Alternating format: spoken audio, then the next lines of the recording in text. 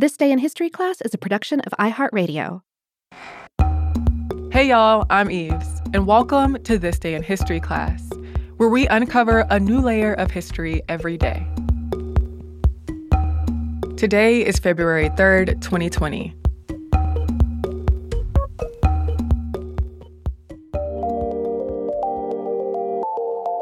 The day was February 3rd, 1953.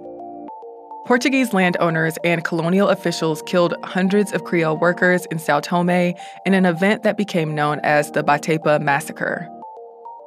The Portuguese arrived at the islands of São Tomé and Príncipe sometime around 1470.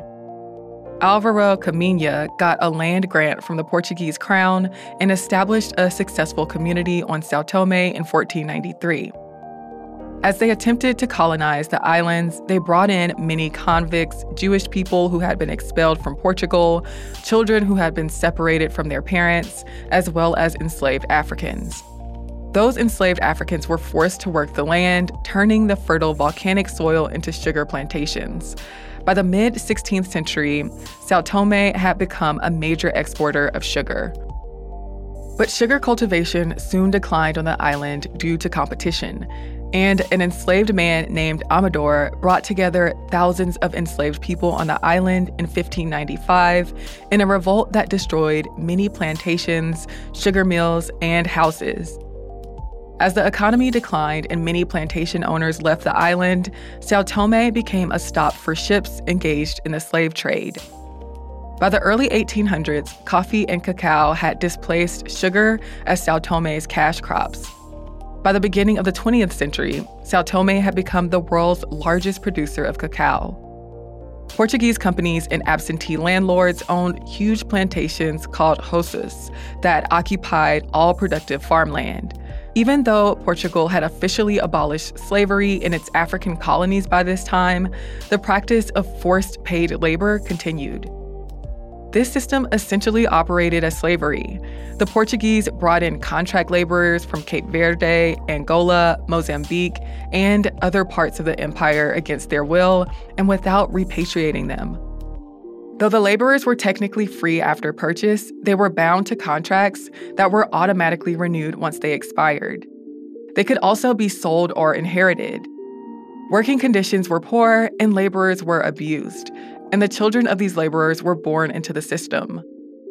But the system required new labor constantly since birth rates were low and mortality rates were high. People around the world took notice of the corruption and abuse that was taking place on the plantations in São Tomé, and some boycotted products from the island. After World War I ended, hospitals were added to the roças, and cacao production declined. Still, abuse continued on the plantations that remained, and social unrest persisted. A language developed on the island that became known as Forró Creole. Descendants of Portuguese colonists and enslaved Africans became known as forros. Forros refused to do field work, as they considered it beneath them and only fit for enslaved people or contract laborers. But as the plantations faced labor shortages, forros feared that they would be forced to do contract labor, and tension between the colonial government and forros escalated. This culminated in the Batepá massacre on February 3rd, 1953. As forró protesters gathered that day in Batepá, the Portuguese moved to crush what they deemed a communist rebellion. Militias, Portuguese planters, and colonial authorities tortured and killed hundreds of forros. Many forros were taken to a forced labor camp, and other prominent forros and sympathetic planters were sent to Príncipe. Though it's likely that hundreds of people died, the exact number of deaths is unclear. The massacre marks a pivotal moment in the nationalist movement on São Tomé and Príncipe. The event led to the formation of the Committee for the Liberation of São Tomé and Príncipe. In July of 1975, the islands gained their independence. I'm Eve Jeffcoat, and hopefully you know a little more about history today than you did yesterday. If you're hungry for more history, you can find us on Twitter, Facebook, and Instagram at TDIHC Podcast. And you can email us at thisday@iheartmedia.com. Thanks for going on this trip through history with us. We'll see you again tomorrow with another episode.